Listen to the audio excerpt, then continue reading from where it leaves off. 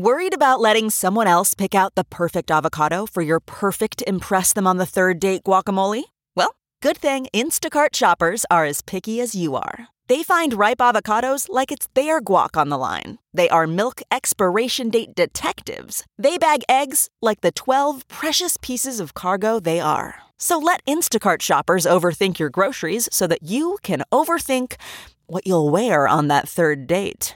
Download the Instacart app today to get free delivery on your first 3 orders, while supplies last. Minimum $10 per order. Additional terms apply. Okay, picture this. It's Friday afternoon when a thought hits you. I can spend another weekend doing the same old whatever, or I can hop into my all-new Hyundai Santa Fe and hit the road. With available H-Track all-wheel drive and 3-row seating, my whole family can head deep into the wild. Conquer the weekend in the all-new Hyundai Santa Fe. Visit HyundaiUSA.com or call 562-314-4603 for more details. Hyundai, there's joy in every journey.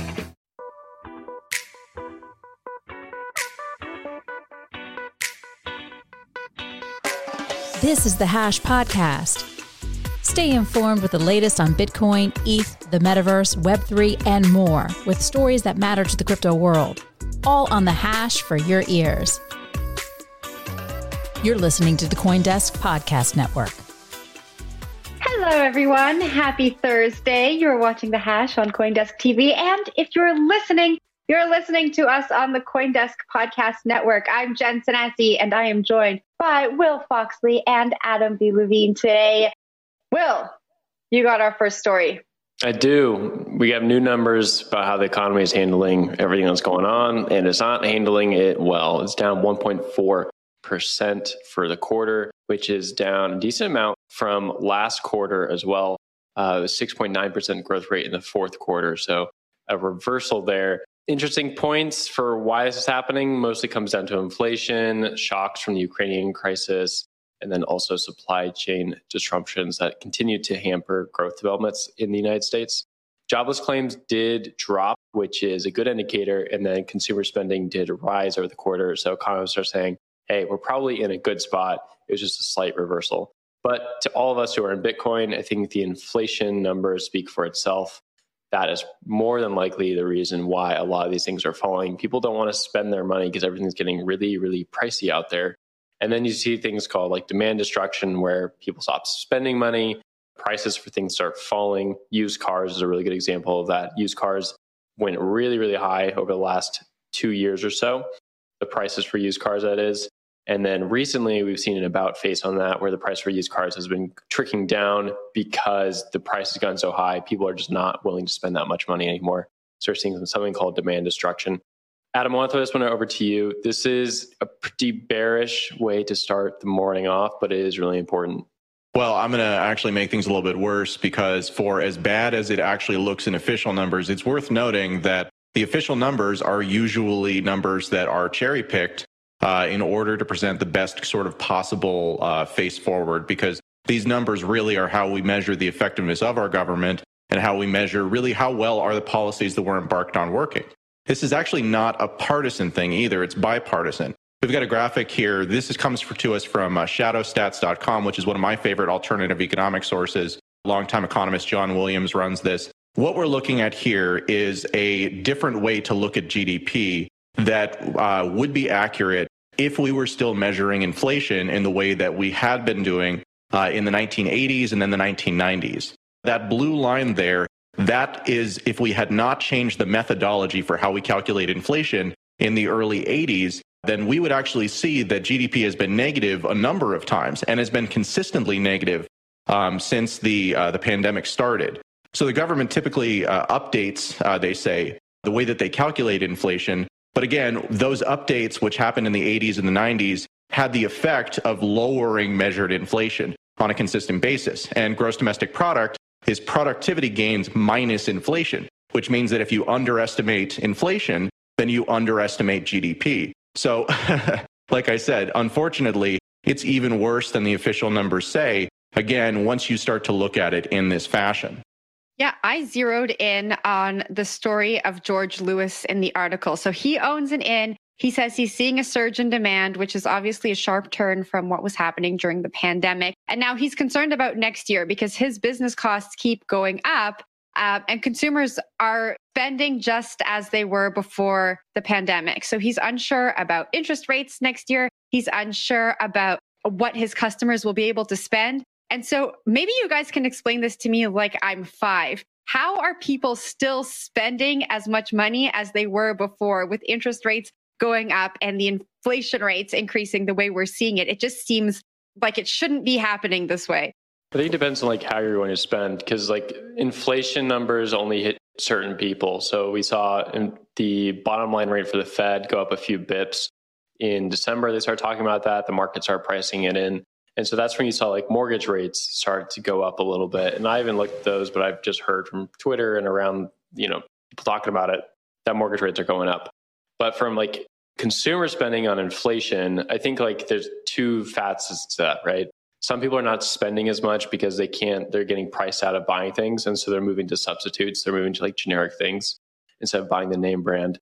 But also when you're looking at like the bottom line number, since inflation is going up, like the volume of the dollars being spent is like greater. So you're almost like covering your own tracks there. Your aggregate number of consumption spent is still really high. It's just that the price of everything went up, even though you're probably getting less for what you purchased. Yeah, inflation winds up being lumpy is what it comes down to. Specifically on housing, the mortgage interest rates that Will was mentioning, those are actually up 40% over the last 12 months, up more than 2 percentage points in absolute terms, which is a huge, huge gain. And again, reflects that the Fed had been keeping them artificially low as a way to try to stimulate the economy.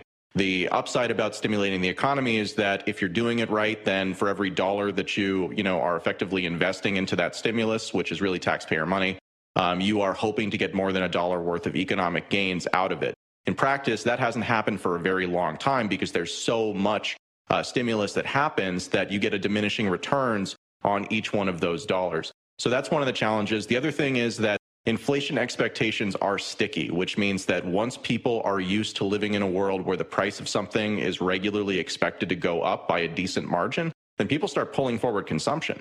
And so today that means that we are seeing people buying with the expectation that the prices will be higher later, which then can itself exacerbate supply chain issues, which means that there's more demand today because people aren't buying because they need it. They're buying because they think the price will go up, which then can actually cause a vicious cycle. And so that's really the danger that the Fed and the U.S. government is looking at right now, is as those inflation expectations become entrenched, people's behavior changes. And it takes a long time for that behavior to shift back.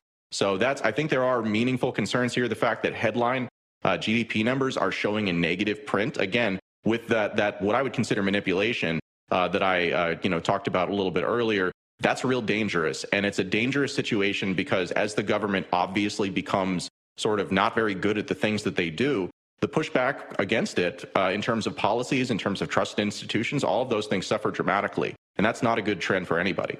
We'll talk about DeFi. So I think the story is actually sort of revealing the ignorance of bankers still. But Morgan Stanley says there's over 100 new crypto assets were created in the past week, mainly on DeFi exchanges. They're noting this as a measurement for why the crypto markets are not slowing down, or at least that's how I'm interpreting this headline.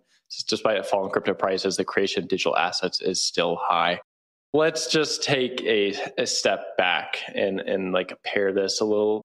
There's no real correlation at all between the creation of a digital asset and the prices of digital assets. In fact, creating more of them necessarily dilutes the other assets that are out there right now. So it's funny to see headlines like this that are talking about like, oh, there's more Bitcoin alternatives than ever. So the price of Bitcoin and the prices of all these other assets are staying high, and they will continue to stay high. It's like, no, like anyone with a GitHub login can go and copy and paste one of these and then launch it on chain. It's not difficult, and it's not a rationale for saying like if the crypto market's going to stay high or not.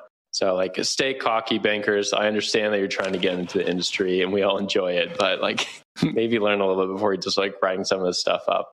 Yeah, so I agree with your take, but I think that there's a little bit more nuance to it. One of the things that's interesting about cryptocurrency is that anybody can do this.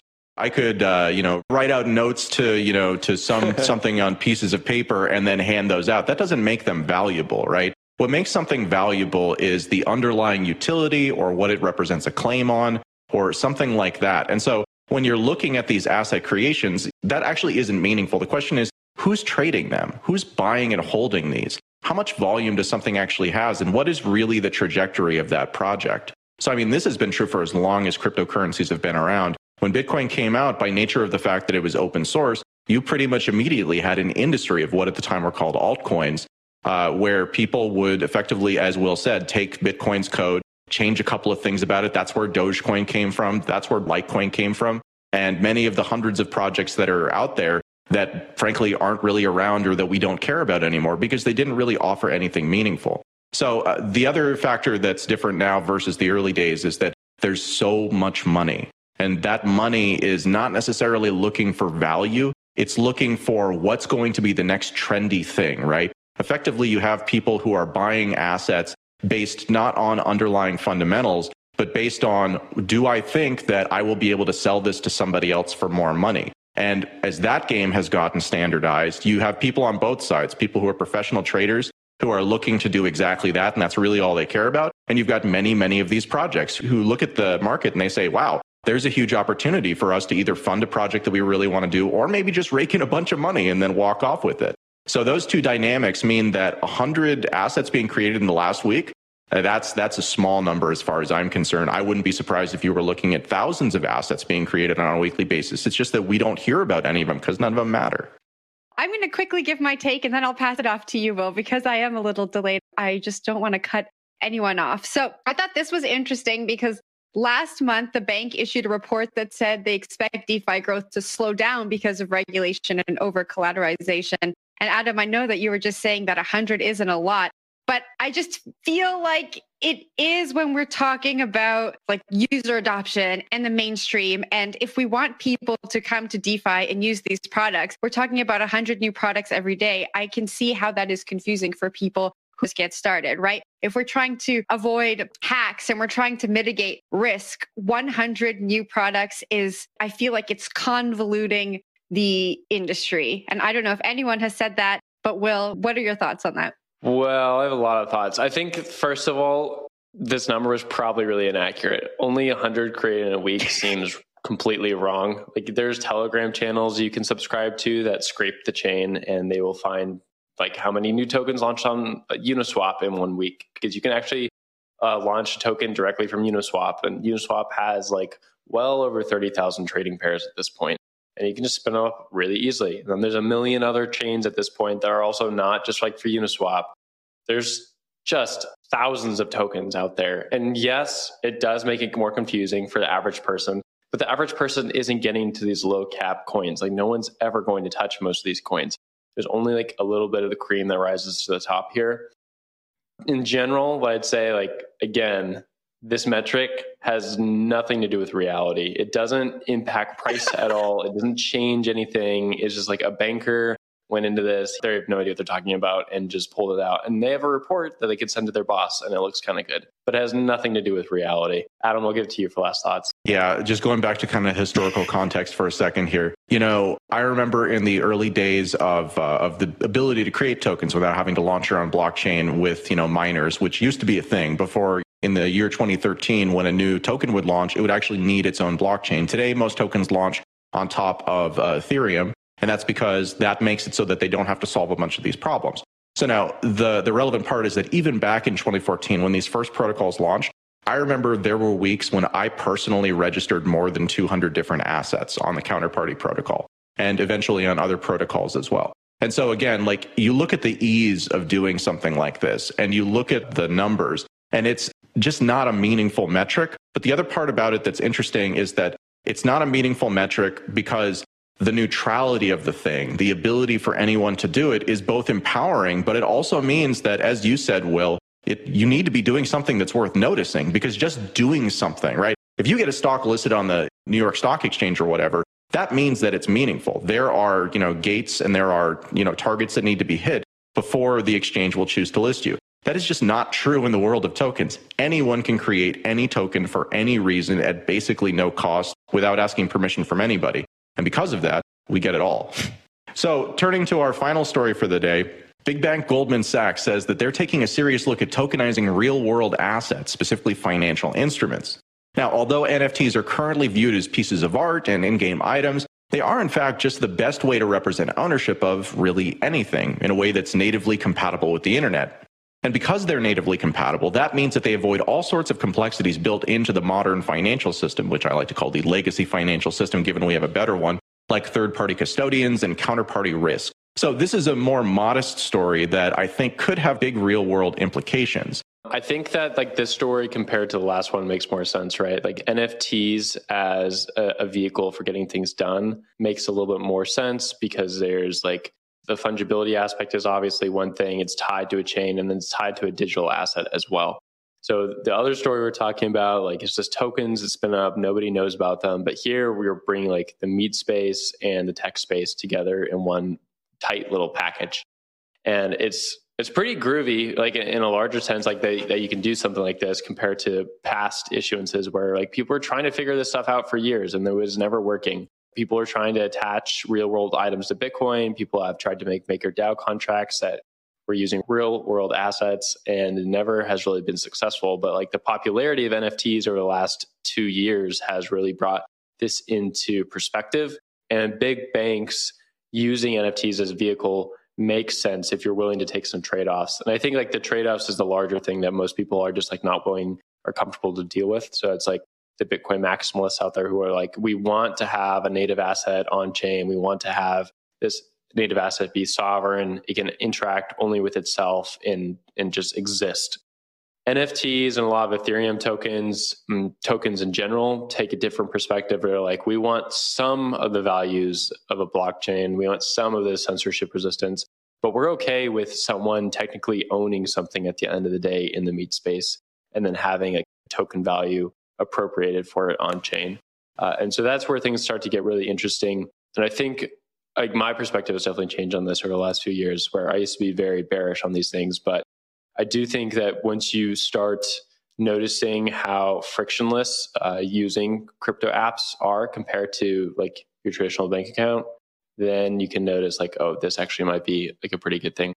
Adam, I'll kick it over to you though for your thoughts. Yeah. So one of the fascinating things about this story to me is that really what it has the potential to do is it has the potential to open up secondary trading of financial assets without needing to have traditional exchanges and without needing to have the brokerage involved or the company, the big bank, whoever it is that's on the other side of the trade.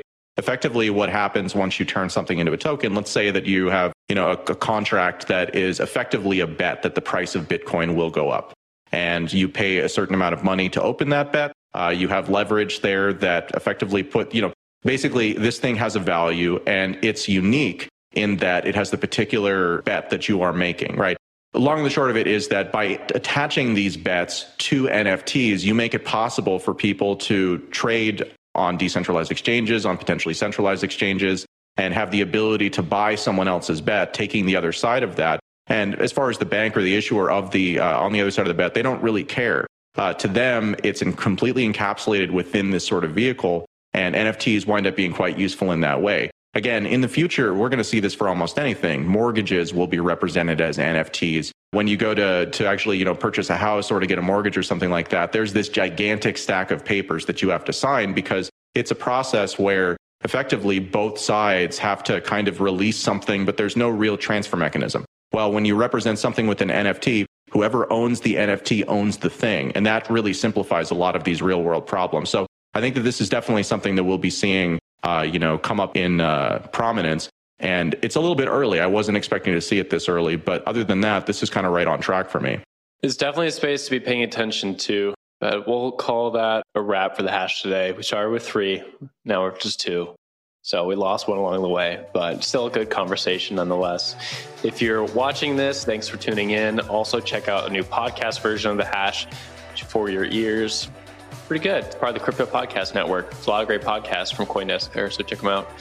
But from Adam and I, thanks for listening today. We'll catch you guys later. Have a good one. See you next time. You've been listening to The Hash on the CoinDesk Podcast Network. We would like to hear from you, so if you have any questions or comments, please reach out to us at podcasts@coindesk.com, subject line, The Hash, or leave us a review on your favorite podcast player. Thanks for listening.